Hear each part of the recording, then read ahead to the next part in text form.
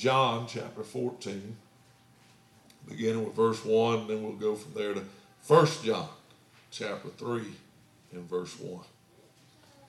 St. John chapter 14 and then 1 John chapter 3. Allow our children to be dismissed.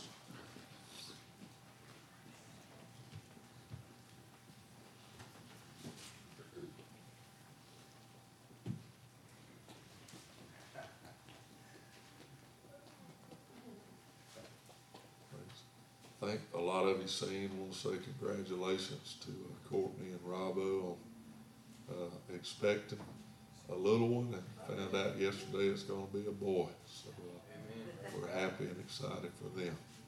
Amen. St. John chapter 14, beginning with verse number 1. Let not your heart be troubled. You believe in God, believe also in me. In my Father's house are many mansions. If it were not so, I would have told you. I go to prepare a place for you, and if I go and prepare a place for you, I will come again and receive you unto myself, that where I am, there ye may be also. And then in 1 John chapter number 3, beginning with verse number 1,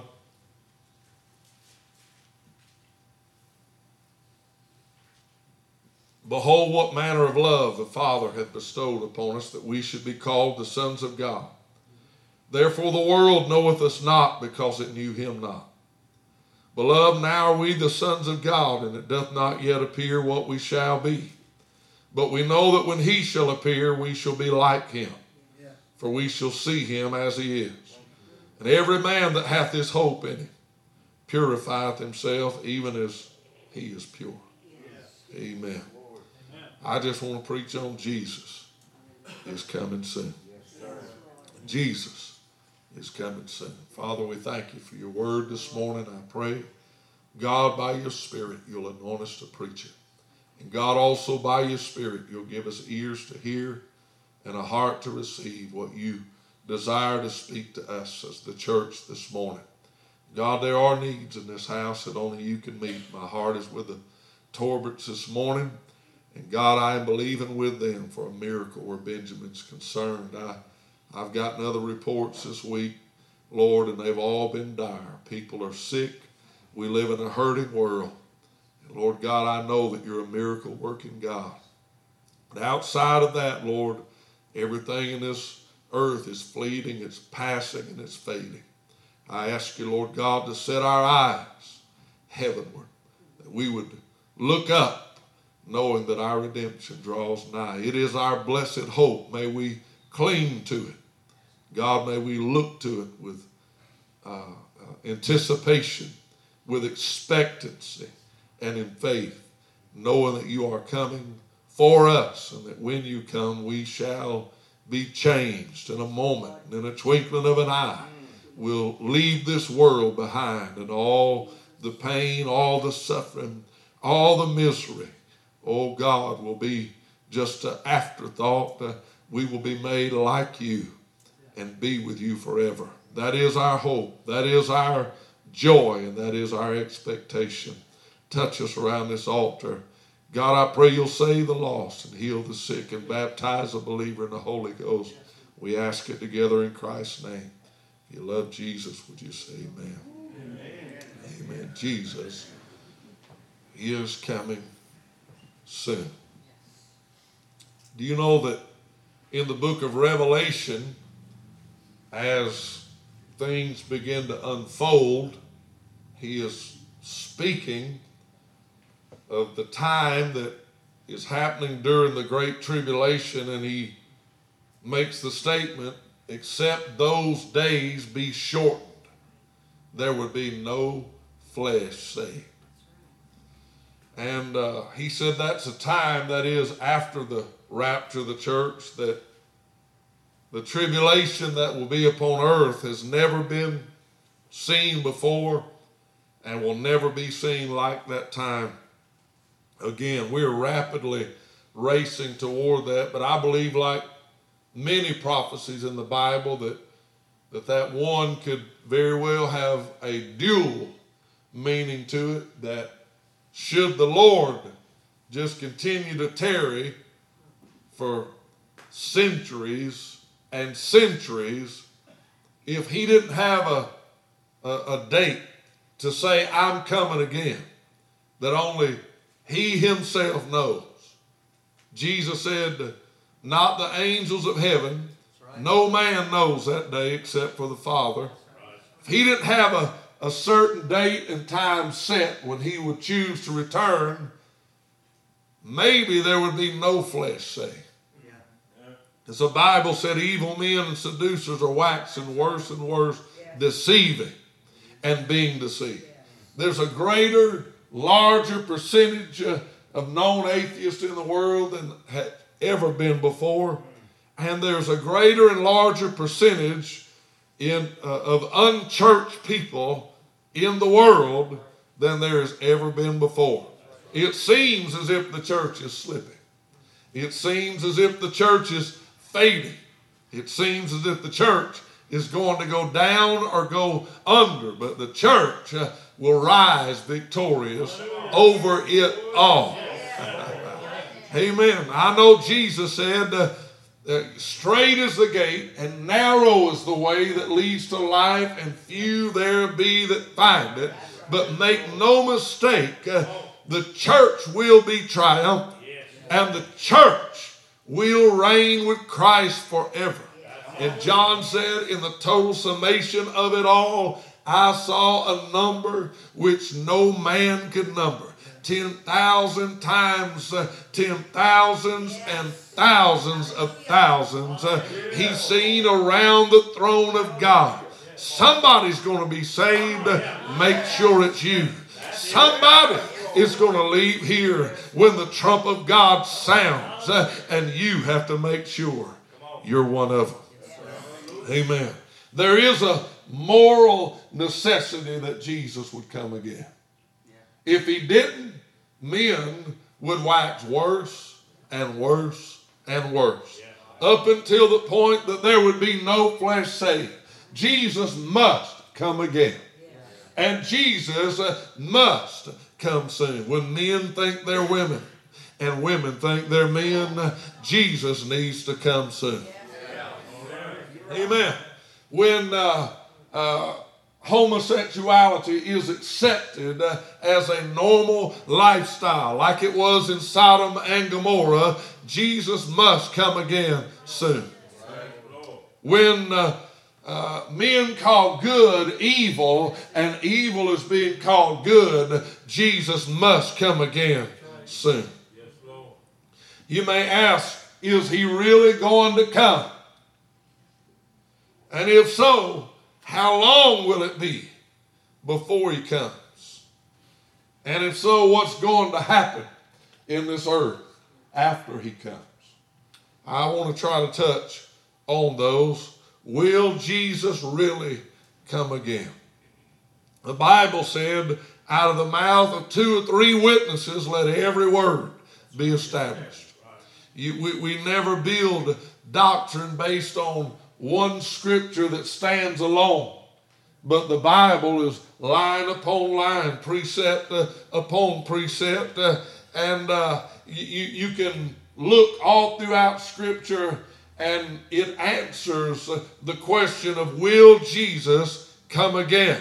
And first we'll look just within the pages of the Bible, the Scripture itself, as if we need any proof. If Jesus said it, then I believe it. He's never lied yet. He's never been wrong once. But if you look within the witness of the Scripture itself, what does the Bible have to say about will Jesus come again? From Matthew to Revelation, every one out of every 25 verses of the New Testament make reference to the return of the Lord Jesus Christ. Out of the 260 chapters of the New Testament, there's the mention of Christ's return no less than 318 times. There's more said of the coming of the Lord than any other statement of any other cardinal doctrine of our faith. There's more said of the coming of the Lord than there is healing. There's more said of the coming of the Lord than there is, the baptism of the Holy Ghost. There's more said of the coming of the Lord than there is anything else. Jesus wants us to know He is coming again, and His coming is soon. The Bible said if that is your belief, that you will purify your heart of all sin, of all carnality, of all wickedness, and you will live in expectation of His return. If a young lady was espoused to a man, he would pay her father the dowry. They would have a brief celebration for the espousement. The espousement was as binding and as legal to us as marriage is. You would have to put her away in divorce to break the espousement. We call it engagement. To them, they were espoused. They were spoken for. They were, legally bound, waiting for the day of the marriage.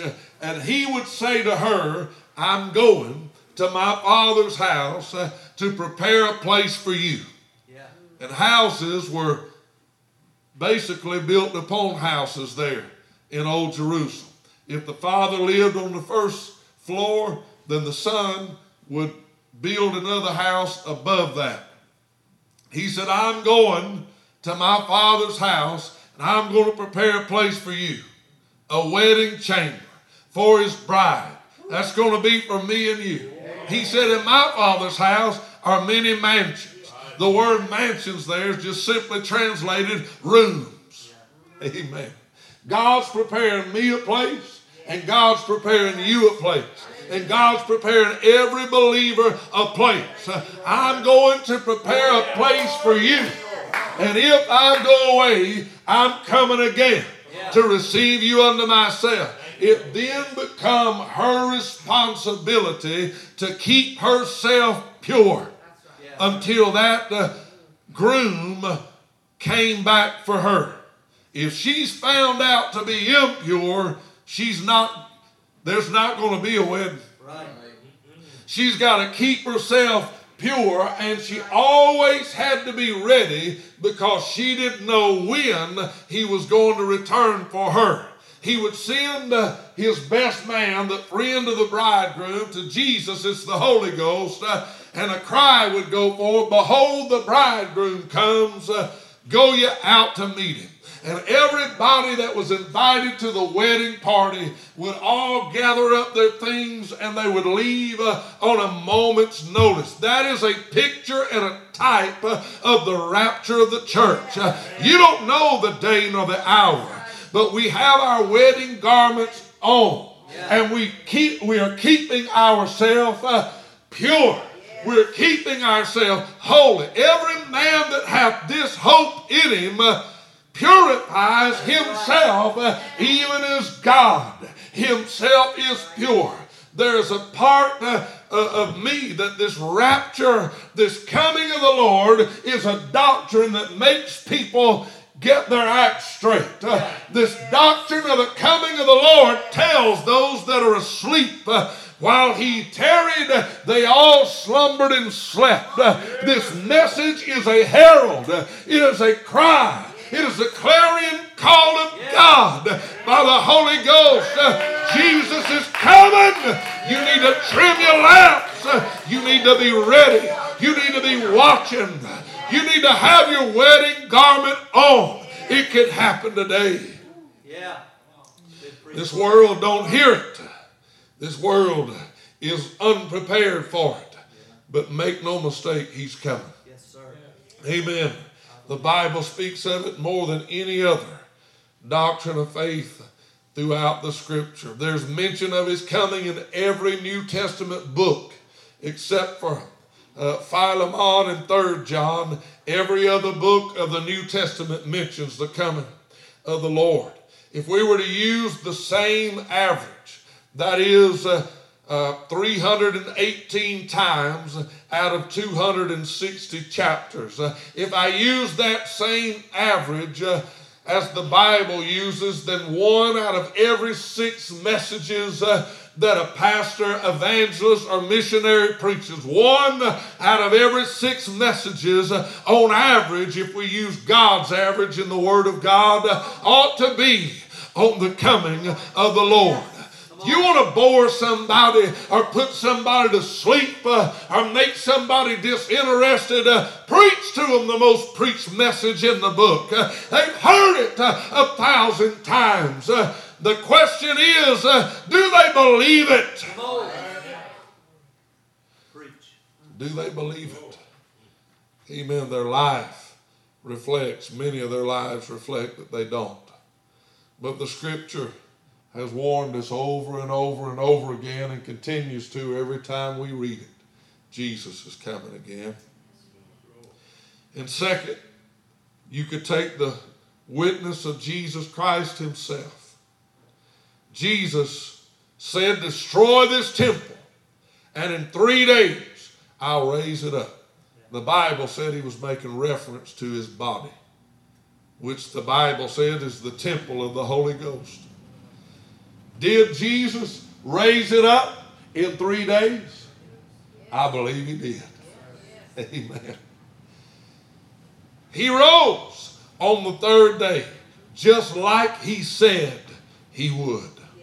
He also made the statement, I will build he said, upon this rock I will build my church, and the gates of hell shall not prevail against it. From the day of Pentecost, 50 days after Calvary, was the birthday of the church, birthed in an upper room, and the church is still on earth alive and well, despite all hell, despite communist regimes, despite every devil in hell, every false religion, despite atheism, agnosticism, and every other schism and schism, the church of the Lord Jesus Christ is alive and well around the planet Earth. Hallelujah. Fires couldn't burn her out. Floods couldn't wash her away. She's here. He said, I'll build my church, and the church remains unto this day just like Jesus said that it would. Jesus said, in my name, they'll lay hands upon the sick, and they shall recover. People are still being healed in the name of Jesus. Hallelujah. He said, wherever the gospel of Christ is preached, people will be saved. He that believeth and is baptized shall be saved. People are being born again around this world. I know we don't see it. The apathy, in America is appalling, to say the least. We sum up what Jesus said, hardly shall a rich man enter into the kingdom of God. It would be easier, he said, for a camel to pass through the eye of a needle than it would be for a rich man to enter into. We don't need God in America, at least not yet. Come on. But you don't know. I was listening to one person that said, that the rumor mill is, as far as world leaders, that if we come down too hard on Putin, that they have cyber warfare, cyber technology. We know that there's an imp bomb out there that Iran has. Russia works closely with them, that have launched over the United States, and it detonates in the atmosphere above us. It destroys every electronic signal there is from satellite to the earth. Your car would not crank. Your phone would not work. You would have no power, no electricity, which means no refrigerator. Even if you had a pump for well water, your pump won't work. You'd have to dip out of the stream, or you'd have to have an old hand pump well. That they have the capability to send us back to the dark ages with the flip of a switch, or really the launch of a bomb. You don't need God today, but you could need him desperately tomorrow. If you can't drive to work and you can't make any money, it won't be long. Everybody will be standing in a soup line begging the government to feed them. That's what that bunch of wicked people in Washington want to start with. Bunch of communists and socialists, they want you to be their slaves. They want you dependent upon them. They hate free enterprise. They hate freedom of religion. They hate the fact that you don't depend upon them and are not slaves to them. There's an Antichrist coming. They are marching to his beat. He will dominate and control the entire world. If you don't worship him, you'll be killed by him. They're marching to his beat. We're moving toward that day. I want to tell you, in spite of it all, the church is still here. Amen. Everywhere the gospel's preached, I'm hearing in China, it's been that way for decades, but now throughout the Middle East, in Iraq, in Iran, in Afghanistan, Muslims are converting to Christ by the thousands. You may not see it here, but the world is screaming, Jesus is about to come. Amen. Then there's everything Jesus said would happen has happened or is currently happening. He said, you will hear of wars and rumors of wars. Look, we haven't seen a nation actually invade and take over another sovereign nation, they say, since World War II. I know that Iraq invaded Kuwait, but that was pretty short-lived, wasn't it? They said that this is exactly how Hitler started World War II, is what we're seeing Putin do. I wasn't alive then. I don't know. I'm just saying it makes you raise your eyebrows and think, could this be something that is starting like dominoes, the beginning of the end? We know Jesus is coming soon. We know the Lord's in control. So in my opinion, this has to be part of God's plan. Has to be part of God's plan. I believe it started over a year ago when we witnessed,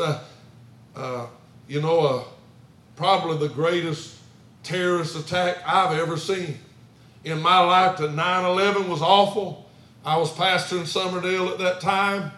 When those planes hit those towers, I remember I sat down in the floor with my back against the wall and my head over my hands thinking, what is happening in my country? And surely the Lord is about to return. When you see something that catastrophic, it shakes you to your core. And as a believer, you think, surely the last days are upon us. We got numb to that, didn't we? Fighting terrorism just become an afterthought, just an everyday thing. We've been in the Middle East in some capacity. I know they just brought them back from Afghanistan, but 30 years from Desert Shield until bringing those troops home, 30 years under the heading of fighting terrorism. And so we just become numb to that. And it seems as though God has to let something else cataclysmic take place to again jolt us back into the reality, lest you forget you're still living in the last days. Yeah. There's the witness of the saints. The Bible said we are begotten unto a lively hope. The lively hope there means the hope of the resurrection of the dead. We which are alive and remain shall be caught up together with them in the clouds to meet the Lord in the air. The dead in Christ are going to rise first. There's going to be the bodily resurrection of every saint of God who's ever died ahead of us. If you believe that Christ rose from the grave, then you believe in the bodily resurrection of the saints. And at that moment when they get out of the ground, that's the rapture. We which are alive, the church is going to get out with them. and we're going to meet the Lord in the air. He said, comfort one another with these words. I preach that at every funeral of every child of God. I know where they are, and I know I'm about to see them again. Come on. Amen. The witness of the saints, he that hath this hope in him purifies himself. The Bible said, which hope is an anchor of the soul. The saints of God in biblical days, the early church greeted one another with the word Maranatha, which simply was a reminder to them, the Lord is coming. We say, hey, what's up? How you doing? Good to see you. How you been? When they seen one another, they said, Maranatha, Brother Bob. Maranatha, Brother Eddie. Maranatha, Brother Daniel. Jesus is coming. It was on the forefront of their mind every day that Jesus was coming. What would people think about us is that when we went to Walmart, every good old boy that came by nodded his head at us, and we just looked back at him and said, the Lord's coming. Oh, crazy dude. What did he say? He said, the Lord's coming. Crazy, religious fanatic. That's what they would think. But that's what the early church was. It was their message. It was their calling card. That's how you knew people were born again. In the very forefront of every conversation was, the Lord's coming. Oh, you're one of them. You better believe I am. We rarely ever hear it mentioned now. We rarely ever see or meet anybody that even wants to talk about it. I know great conversation killer is to mention that Jesus is coming. They'd rather tell you the latest joke they heard. They'd rather talk about fishing or hunting or basketball or baseball or football or the news, the latest political fight. I could walk up when I worked that secular job, a crowd of dudes coming, they'd be talking about this, that, and the other, and sooner or later I'd, divert that conversation toward the coming of the Lord. Well, we better get over here. I gotta go get this machine ready. I gotta go find this roll of paper. Anything but the coming of the Lord. And when they departed, when they said their final amen, their wave goodbye was the same way the conversation started. They greeted and they departed with the same word, Maranatha, the Lord is coming. Let it again be on the forefront of our mind. Let it again be the final word in every conversation. Don't let the sun go down upon your wrath. If you believe the Lord is coming and that son or daughter's lost, then fix it. Get it right. Let your last words be to them, hey, I love you. Jesus is coming. I want you to be with me. If I believe Jesus is coming, I'll get it right with my brother, because if you ain't right with your brother, you can't be right with God. Woo! Y'all gonna make me let out one of them shouts again. If y'all don't help me shout, I'm just gonna shout for myself. Amen. If you're not right with your brother, you can't be right with God. That's not my way of thinking. That's the Bible. He said, if you won't forgive your brother his trespasses against you, neither will your heavenly Father forgive you of your trespasses against him. What do you have against that one? The Bible said if you know that one has aught against you, and that's reason enough to go to him, make it right. And your last word needs to be, I want me and you to be right. Jesus is coming. I want me and you to be right. Jesus is coming. Many of you have heard that I think it's been about 2 weeks now that little David's dad nearly died. Myositis. she probably pronounced it better than I can, myocardiopathy or something like that, where your heart muscle gets weak and just stops beating. It's an after effect of COVID. He had it, didn't know it, had been showing signs and symptoms, but just trying to shake it off. But Sister Faith woke up somewhere in the wee hours of the morning to let the dog out and noticed that he wasn't breathing right. She tried to wake him, but he was in cardiac arrest, dying. Went and got Brad up, and he went in there. She called 911. They started walking Brad through CPR and said, this is how it's done. If you don't hear ribs cracking, you ain't doing it right. Paramedics are on the way. He done CPR on his dad, and right before the ambulance got there, he said he finally started hearing some faint breaths come out of him. The paramedics got there, continued. He stopped again. They started CPR. They said they lost him 4 times on the way to the hospital. Lost him a couple of times in the hospital. The kids all came in.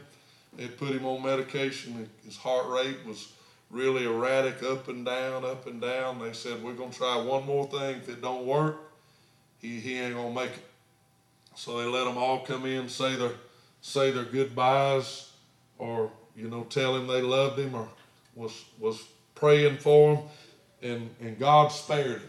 I seen little David last night. I said, how's your dad? He said, he's doing great. He's not on any medicine, and he's just doing great. He said, the whole thing's just a miracle. I said, it's a miracle that your mama was up.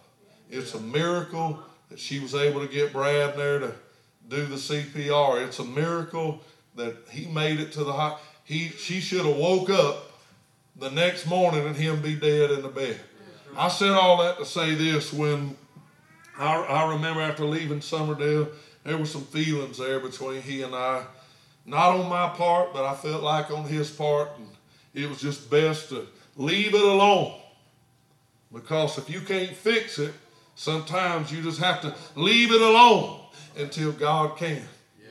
And so I was riding down the road one day, and I'm going down Highway 59 in Summerdale, and the Lord told me right when I got to that jet station, which is almost to Broadway, the road that the church would be on. It's about 2 streets past where he lives. And the Lord said, pull in this station and make a U-turn and turn around and go to David Wilson's house. He said, today I'm going to reconcile you with him. And boy, I got nervous then. And so I turned around and went, and it was Brad that answered the door. I knocked on the back door, and Brad came to the door, and I said, is your dad home? He said, yes, sir, I'll go get him. And he came to the door, and, hey, he said, let's go outside and talk. I thought to myself, I ain't here to fight with you. We can talk inside, but he was like me, nervous as I was. We walked out in the backyard. He said, what's going on?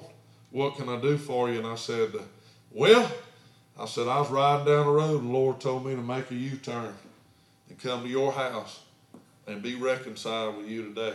I said, look, I was 28 years old, ain't never pastored a church before. I was a bull in a china shop. I said the right thing, but I probably and most likely said it the wrong way. I didn't have to break as much stuff as I broke up. I said, long story short is, whatever I preached it because I loved you intensely and wanted the best for you, but I probably messed it up along the way, doing things the way I done it because I didn't know any other way to do it. I said, I look backwards on it and wish I'd have done things a lot different than what I had. I'm sorry if I hurt you or your family because I loved you then and I loved you now. He burst into tears. Wow. And said, man, I've longed for this day. He said, when you left, it was like a divorce for me. He said, I've heard, I've ached, I've longed for this day. And he hugged my neck. He said, there's no aught between me and you. We're brothers. We're family. I love you. And I told him, I love you. Amen. But he knew and I knew. The Lord's coming. There can't be aught between us. If you've let something go for years, I want to tell you, the next time you hear Russia and the Ukraine, the Lord ought to say to you, make a U-turn. You need to be reconciled reconcile. It don't kill nobody to say, I'm sorry. It won't kill you to say, I love you. If I ever made a mistake, and you have, I made it in love. I made it wanting to do what was best for you. And if I hurt you, I'm sorry.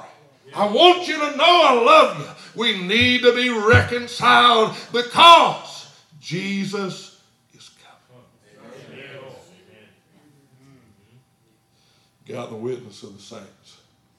Probably more than they would hear Fox News or CNN if you would call somebody and tell them, hey, for the wrong I've done, I'm sorry, and I need you to know I love you. That'd speak to them more than some news anchor ever will.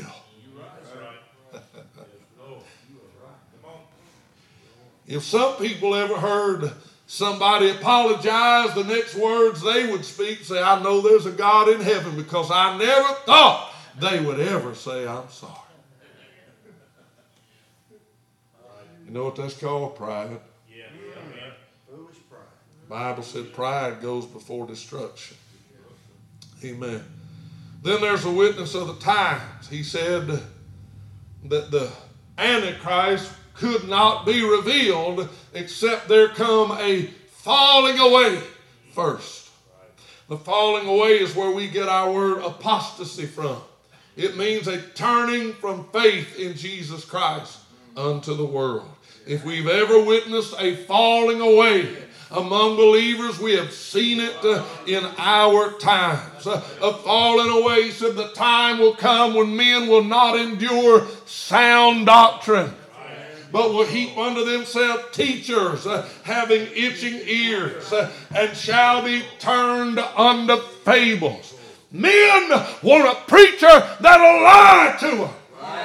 And the lie is you can't be right with God if you've got all against your brother. The lie is that if you love sin, you don't love God. If any man loves the world, the love of the Father is not in him. If sin is in you, then there's only one remedy: repentance of sin.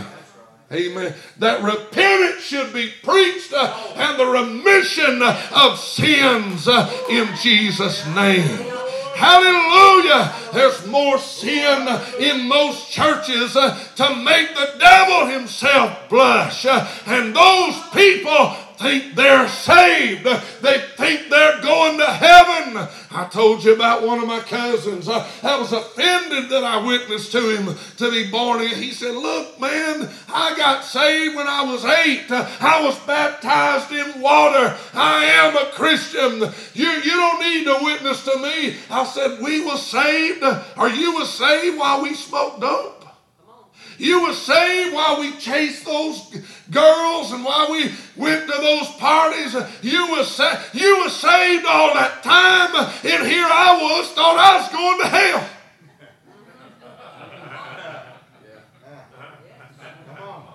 You was a Christian, and here I was under conviction, thinking I needed to make a break from this lifestyle, or I was going to go to hell.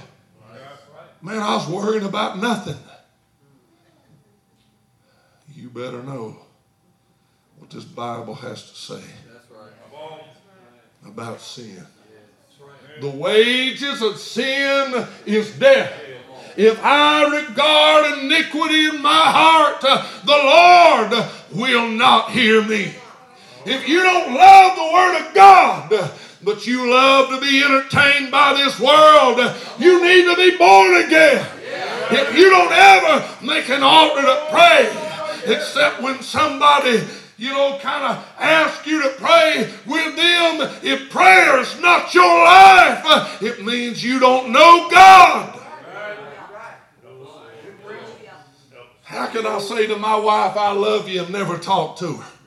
How can I say to my children, I love you, and never talk to them? You know what they'd say? Yeah, some dad you are. Yeah, some husband you are. We haven't seen you in a year. I would be a deadbeat dad. There's a lot of deadbeat Christians out there that don't support the work of their father, that never bend their knee to talk to him, and that never read the letter that he wrote to them. Whoa! The witness of the times are falling away. God is saying that time is upon us, but don't be like them. Antichrist's spirit has invaded our land. We seen an election stole. We watched it allowed to be stolen by the mandates. They want everybody to stay at home. Because you can't stay at home, just mail it in. We'll make sure it's all counted and done up right for you. Amen. There was dead people voting. There was people voting 9 and 10 times. There was people voting in states that don't even live in that state, that live in another state. You don't believe there's cheating? The Democrat Party calls it the big lie. If you think we didn't win it fair and square, then that's just a big lie.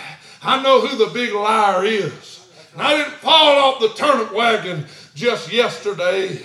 I want to tell you, when they locked us down and shut us in and forbid us to even be able to come to church. Do you know that during the COVID pandemic, that under our governor, bless her heart, you could go to the beach, but you couldn't come to church? That's an Antichrist spirit. Yeah. That's right. He said perilous times would come. He said there'd be wars and rumors of war. That's the witness of the times. We have the witness of the saints. We have the witness of the Scripture. And we have the witness of Christ himself. When is he coming? Kirsten, if you'll come help me, I need to quit. When is he coming? How soon will it be? How long do we have? It has to be soon. It has to be soon. Do you know that, well, the Bible says when you see all these things begin to come to pass, and lift up your head, for your redemption draweth nigh. Nigh means near. Your redemption, the salvation of your soul, of your body, and of your spirit is very near. If you read in the book of Revelations, in the very last chapter of the Bible, 3 times, the Lord utters the same statement 3 times. Behold, I come quickly. That's God's final say on the matter. Behold, I come quickly. How's he going to come? Quickly. When is he coming? Soon. Our redemption is near. How's it going to happen? In a moment, in the twinkling of an eye. You're not going to have time to pray. You're not going to have time. If you don't fix it today, you got no promise to be able to fix it tomorrow. The Lord, I know that God miraculously saved David Wilson by having his wife awake in the wee hours of the morning. But I always thought, what if the Lord comes in the wee hours of the morning? I am a very heavy sleeper. You know what's going to happen? I'm just going to wake up in glory. Come on. If you set an alarm clock, I might not hear it if it's the middle of the night. But at midnight there went out a cry, behold, the bridegroom cometh. Go ye out to meet him. It's at an hour when men are not looking. It's going to be in an hour when men's hearts are not prepared. It's going to be at a time when men are in heavy, deep sleep. This message is the alarm clock. This message is the Holy Ghost screaming, Jesus is coming soon. What's going to happen? What will be the consequence of his coming? There are going to be 3 people affected all at one time when Jesus comes back. Believers are going to be drastically affected. You're going to be gone. You're going to be changed. In a moment, in the twinkling of an eye, this old corruptible body is going to be put off, and a glorified body is going to be put on, and you are going to be from here to glory quicker than somebody knows what even happened. It's going to be a change in our life. I'm going to leave these old bifocals. Now, my hair needs coloring. I just let it turn gray. And my joke to all the people that have asked me to color it, I said, man, if I was to color my hair and try to look 20 years old again, I'd have all them young girls wanting to take me out on a date. I'm a pawpaw. I'm a poppy. That's the joke side of it. But if you got color in that hair to hide that gray, you ain't going to need the color no more. Woo! Somebody ought to say amen right there. Amen. You got heart health problems. You got diabetes. You got arthritis. Whatever. If you're like Benjamin and got a tumor bigger than my fist, when that trumpet sounds, all that's staying here. God himself shall wipe away every tear from your eye. All that you knew of trouble, anguish, worry, fear, doubt is all going to be over with. Eye hath not seen, ear hath not heard, neither hath it entered into the heart of man the things that God has laid up and prepared for them that love him. Heaven's so good, your mind can't even wrap around how good it's going to feel not to be wrapped in flesh. You're not even going to war against your own carnality. Your mind is going to be completely pure and holy. Your eyes are going to be completely pure and holy. Your heart is going to be completely pure and holy. Your body is not going to be tempted by anything. God Almighty. To be like him. God cannot be tempted with sin.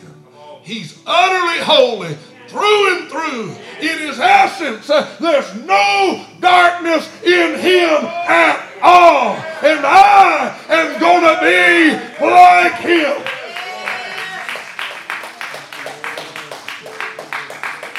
You want to know why we're called an overcomer? He said, unto him that overcomes will I grant to sit down with me in my throne, even as I also overcame and am set down with my Father in his throne. Because we had to overcome this flesh. We had to overcome carnality. We had to overcome sin and overcome the devil. When you get to heaven, the Lord said, as an overcomer, he said, there ain't going to be none of that at all. I can't tell you how bad that makes me want to go to heaven. And then there's going to be another group of people drastically affected by the coming of the Lord, backsliders. The Bible said for the backslider it's going to be a day of unspeakable shame. You're going to realize I knew the way and wouldn't walk in it. I sang the songs and didn't believe what I was singing. I had an open door invitation, like those that were invited to the wedding feast. And somebody said, well, I married me a wife and I can't come. I bought me 12 yoke oxen and I got to go prove them. I bought me a piece of land, a piece of ground. I got to go work it and till it. They're going to remember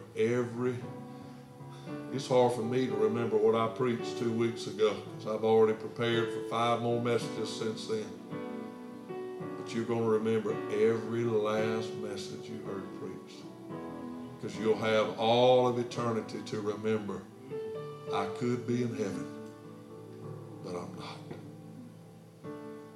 And then last, the group of people that's going to be affected worst of all is unbelievers. Wicked and the ungodly shall be turned into hell.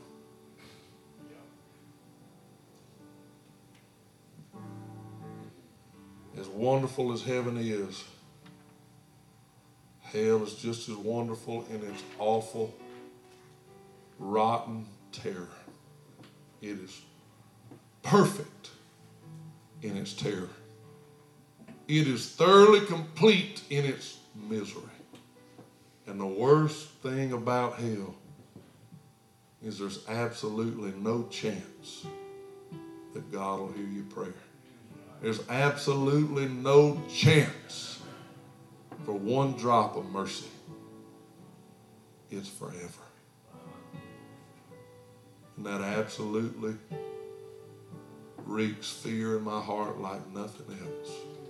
That I would be somewhere, anywhere, forever without God, with no hope. That scared me to death as a child and as a teenage boy. It kept me from straying so far from God that I couldn't find my way home. The thought, Jesus is coming, and if I don't make it, I'm going to go to hell. I couldn't allow that to happen. Seed was planted in my heart, and conviction stayed there, and I yielded to it. I pray that I'm sowing the same seed in your heart today. Jesus is coming soon, and I can't afford to miss the rapture. If I do, I'll go to hell, and I can't go there. I pray that if you was like I was as a young man, as a boy, growing up in the church and lost, I pray that that seed springs up in your heart and utterly haunts you until you surrender your life to Jesus Christ. Here today and need to be born again, I want you to step from where you're sitting. I want you to get to this altar this morning as quick as you can. Here and need to be saved. If you don't believe you're ready, should the trump of God sound, I want you to hurry to this altar as quick as you can. I want you to surrender to the conviction that is piercing your heart through this morning. I want you to give your heart and your life to Jesus. Hallelujah. Hallelujah. Saints, I want you to come. I know there's people in here that need to pray, but I want us to pray because we have loved ones that are not born again. Maybe among the saints of God, maybe you're in here this morning and the Lord said, you got aught in your heart and I need to reconcile you before that trump of God sounds. Maybe today would be the day that a phone call or a visit to that family member just say, hey, I'm sorry. I love you. Jesus is coming. Let's get it right. Amen. The Lord will fix it today. You wouldn't even have that on your conscience to worry about anymore.